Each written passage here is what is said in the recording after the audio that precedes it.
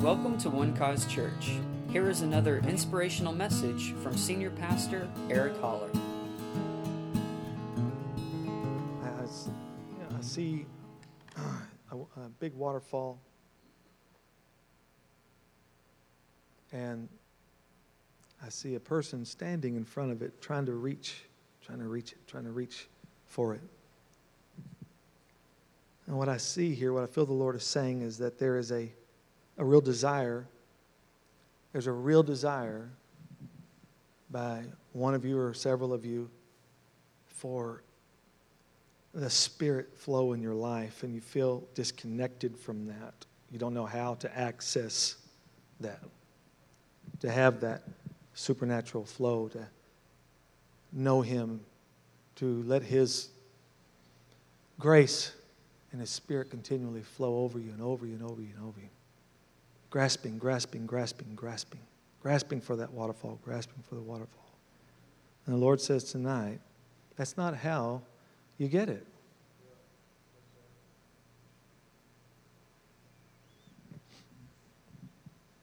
That's not how you get it.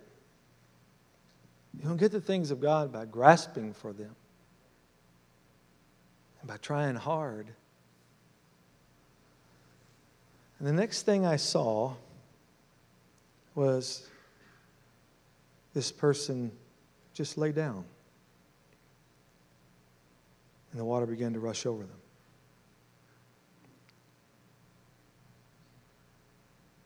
Because this is a gift. You can't earn it. That's not how you get it. You rest. You rest. I don't know that works against how we think or what we think we need to do about the power of God in our lives. You must pay the price, count the cost. No, He paid the price. I simply pay the privilege of receiving everything that He paid for. Amen. Tonight, I want you to be free tonight and know that God loves you and He's not far away from you.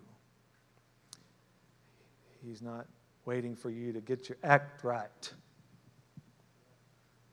He wants you to rest. I want you to go to Psalm chapter 23 for a moment. The book of Psalms. Psalms. There's one friend of mine used to call them spasms. Psalms chapter 23. I love Psalms 23. I don't like the fact that it's usually only quoted at funerals, but it is a very good scripture to quote at funerals. In any funeral I'm a part of, I make sure to quote it. But it is full of life. It's more than just a psalm of comfort in our sorrow. It's a psalm to live by. It's a psalm where we find great understanding of God. And it starts by saying, let's all start with verse 1. Ready? The Lord is my shepherd. I shall not want. Now think about that for a moment. Understand what this is really saying. My friend Lynn used to have a hard time with this verse. He used to see it as the response to the Lord is my shepherd. I shall not want. But he's learned a few things since then. And what David is teaching us is, I shall not lack. He's my shepherd. That means I have everything in Him. The Lord is my shepherd. I shall not want. What does shepherd mean? He's the one who's overseeing you. He's the one who's watching over you. He's the one who's caring for you. God, you have no defense for yourself. The sheep does not have a defense. That's why they have to have a shepherd. And Jesus said, I'm the good shepherd. No one can snatch you from my hand. No one. In me, you're going to come in and out and find pasture every time. The Lord is my shepherd. Everybody say, possession. I am His, and He is mine. The Lord is my shepherd. He's my shepherd, which means I'm his sheep. That's my shepherd. Come on, say that. That's my shepherd. He's my shepherd. I shall not want. I shall not want. Which means there's always provision. Always. And then the next verse says, He makes me to lie down in green pastures. See that? Shh. Lie down. And look where He causes us to lie down. In green pastures. See, He's created you to enjoy the best. Makes you lie down in green pastures. Where it's lush and where it's plentiful. The best. You're made for the best. You're made to have the best. If He's your shepherd, He's going to make sure you got the best. Amen. He's not a cheap shepherd. Amen. He's here to bring you the best. Green pastures. You know, what is a green pasture? What does that speak of? Well, should we say it? Prosperity. And you should know. The best, prosperous. Beloved, I wish above all that you prosper and be in health, even as your soul prospers. If He didn't want us to have an inkling of prosperity or to get the wrong ideas about prosperity, then why in God's name is His very first miracle one of prosperity? Abundance of wine. If that's not what's in His heart for us, then why in God's name would Jesus, when He did the great miracle where He fed the 5,000, why didn't He just give them as much as He wanted to?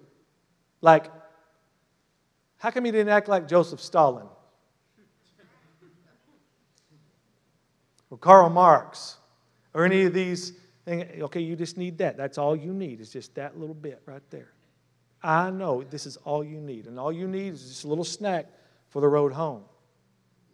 And distribute it evenly among everybody, so everybody... No, that's not how He did it. The Scripture says He kept handing it out, and everybody ate as much as they wanted.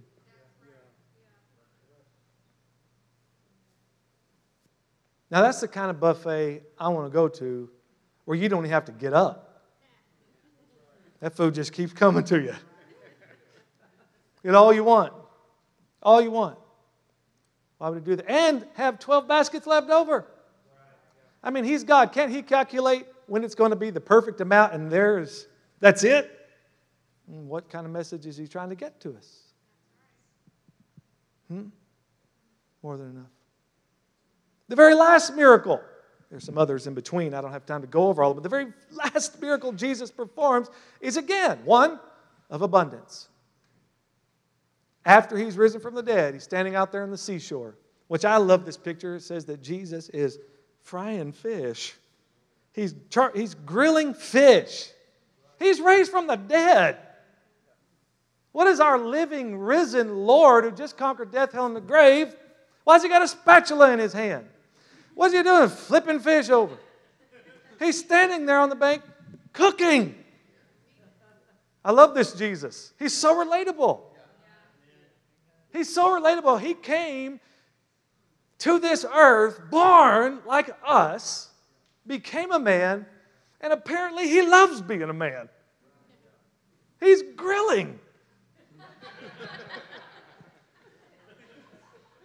And He looks out there and He sees His poor guys working their business and not getting any profit. All night long, these guys are fishing out there. They got to make a living. They got to put food on. I mean, Peter's got a wife, possibly kids. He's got a family to provide for, and they're there, and they're not catching anything. And then Jesus says, it's almost like He's kind of making fun of them because He's got food. He says, children, have you any food? No. We've been fishing all night. He says, cast the net on the other side of the boat. Okay, who is that? Who is this joker? So they threw it on the other side. But something about it sounded a little familiar. You remember the miracle before? So they threw it over the side of the boat, and it says, and they were not able to draw it in for the abundance of fish. That Peter actually had to grab the net and start dragging it to the shore. And the other boats came in, and they're found in that net. And I love the way the Bible makes sure that we know that it was 153 large fish. He didn't throw minnows in there. Large fish. I mean, it was a catch. And then he said, bring some of that you caught. And Jesus fixed breakfast for everybody. The first miracle, the last miracle, both are miracles of abundance. You got to pay attention to those things that are mentioned first, those things that are mentioned last. Very important. He makes me lie down in green pastures. He leads me beside what kind of waters? Still waters. What imagery do you get from there? Peace. Peace. He leads me beside still waters. And then it says he restores my soul. We need our souls restored. Some of us got wrong thinking up here. Some of us let our emotions run wild. It's the area of the soul, mind, the will, the emotions. The thing that makes up who we are, personality. But I don't know about you, but I need it restored from time to time.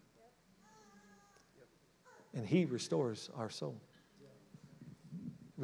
He leads me in the paths of righteousness for his name's sake. I like this. He leads me in the paths of righteousness. Not just any path. This is a particular path. It's a path of righteousness. And the scripture has all kinds of promises about the righteousness and the righteous in the earth, how they prosper and how their life is continually going brighter and brighter and brighter. The path of the righteous is like the light of dawn. It grows brighter and brighter to the full day. Life gets gooder. You may be getting older, but you're getting better. That righteousness keeps you moving forward. Keeps you progressing. Keeps you growing into new things. That's why the psalmist teaches us later on in Psalms 84, 89, I don't know, one of them. And he says that those who dwell in the house of God, those that are planted, I should say, in the house of God, they'll bear fruit even in old age. That means the Lord ain't done with you just because you get old. He's got plans for you. There's fruit still to be harvested from you for the rest of your life, a fruitful life. As Ashley was talking earlier, she said that we have the blessing of Abraham. You know what God told Abraham? Abraham, when you die, it's going to be a good old age. Not a sick old age. Not a diseased old age. Not a weak and falling apart old age. But a good old age. Anybody want to take that tonight? Well, you just need to say, that's my blessing. That's my blessing. The blessing of Abraham is my blessing. I'll take that blessing. Amen. They'll bury me at a good old age. Hallelujah. Satisfied life. Isn't that beautiful? Leads me beside the still waters. He restores my soul. It leads me in the paths of righteousness. See, God has a path for us to walk. It's a path of righteousness. And in that righteousness, there is much blessing. Which means that righteous path also has boundaries. Not to bind us, but to actually free us. Not to bind us, but to free us. I like football. Anybody here like football? I like the sport of football. I don't like what's been going on with the teams I particularly like, but I still love the game. But a person, one of these high-powered athletes, all of them are, cannot truly play well unless they first know the rules. And when they know the rules and they know the boundaries of that field, and once they understand the perimeters, then they can play at their optimum. This righteous path is a path of perimeters. It's not every path, it's one path. It's paths of one thing, righteousness. Amen. To protect you, to free you, to give you a vision. For His name's sake. There's the purpose of it. Because His name's on the line. Don't you love His name? You know what David also said of Him? You exalt your word even above your name. He exalts His own word even above His own name. Because God knows this truth like we all do. If your word's no good, your name's no good. So He gives us His word so that we can always call on His name. For His name's sake. He's willing to put His name on the line for this. For you. Yea, though I walk through the valley of the shadow of death. The key word to me is the word shadow. Anybody here ever been injured by a shadow? You ever had a shadow attack you? Huh? Say you're out having a picnic somewhere. Got these guys playing football, they're throwing a ball, and that shadow crosses over your head. What do? Ah! Nothing. I'm just trying a new dance. I don't know. That guy just freaked out for no reason. I thought it was something, but it was just a shadow. Didn't do anything to me. This is about the right perspective. David has a good perspective here. I'll walk through the valley of the shadow. Hey, listen, the trouble that's in your life, you need to say, it's just a shadow. It's just a shadow. Whatever difficulty you're facing right now, won't you just say that with your mouth? It's just a shadow. It's just a shadow. Yea, though I walk through the valley of the shadow of death. You may be in it, but you're going to get through it. You're going to get through it. In the words of the great theologian James Brown, people, we got to get over before we go under. Yes, I listen to James Brown. Some of the best stuff out there.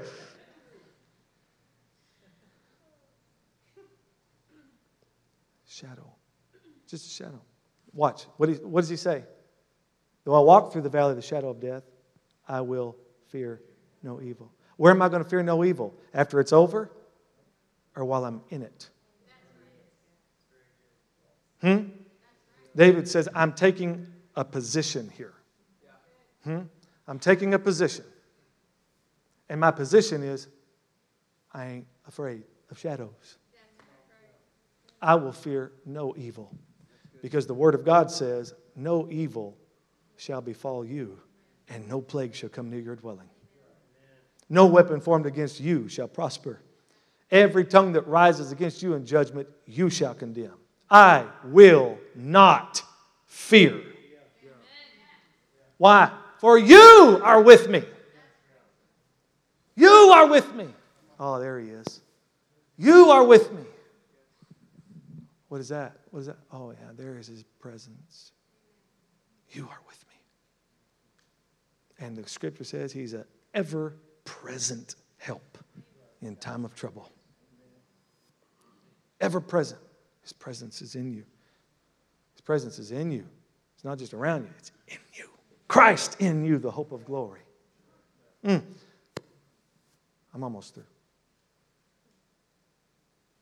Your rod and your staff. As my son Dylan used to say when he was about 3 or 4 years old, he learned Psalm 23, 1 through 6. He was so cute. He'd get to this verse. And I know why he did what he said, because we whipped our kids. And I'm not talking, stop. That's one. No. We hit them. They felt the pain. There's a great teacher, that pain is. And that rear end will somehow, some way, reach its arm up and grab your brain and say, stop being stupid. I'm paying the price for your choices. When he'd get to this verse, he'd say, your rod and your staff, they come for me.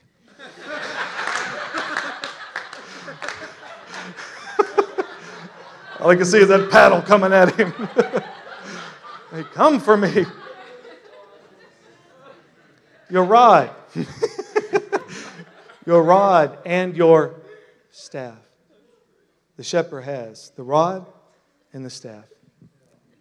The staff is a long stick that goes up with a crook like this. You know what I'm talking about? It looks like a question mark. But then there's the rod. It's a heavy piece of wood. Never does the rod encounter the sheep. Never. Just the crook. And as the sheep are being herded along, if one starts to stray, he gently puts that staff out there and pulls them back. Stay on that path of righteousness. But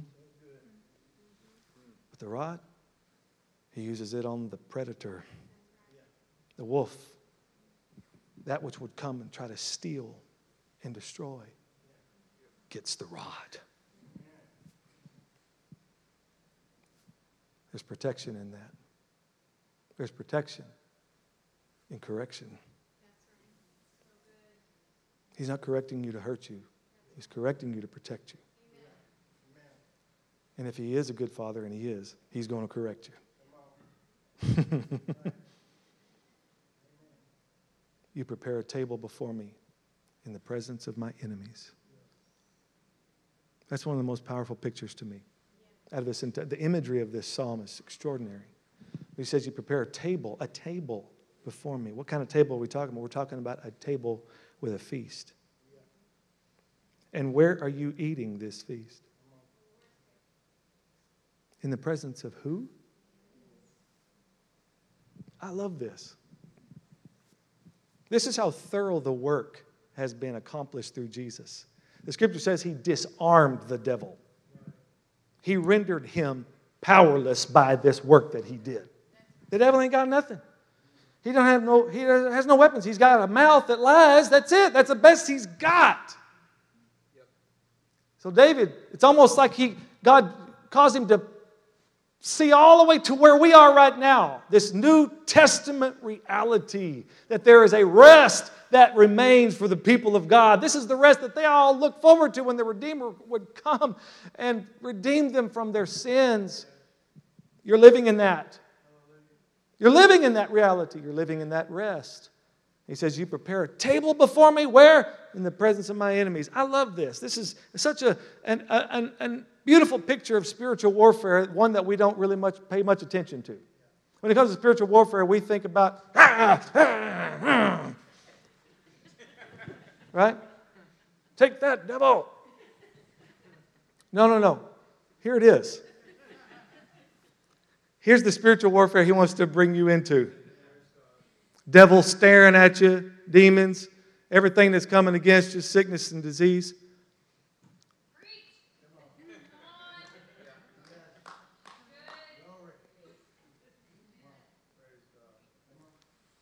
And you're winning when you're sitting and eating.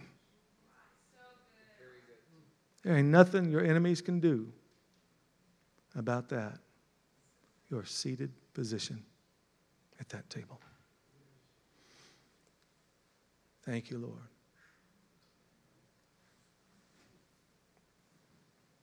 You prepare a table before me in the presence of my enemies. You anoint my head with oil. What is this oil? What is this? It's called the anointing of the Spirit of God. He puts his anointing upon your life. And that anointing teaches you. That anointing permeates your very being so that you then can function in the power of the Holy Spirit.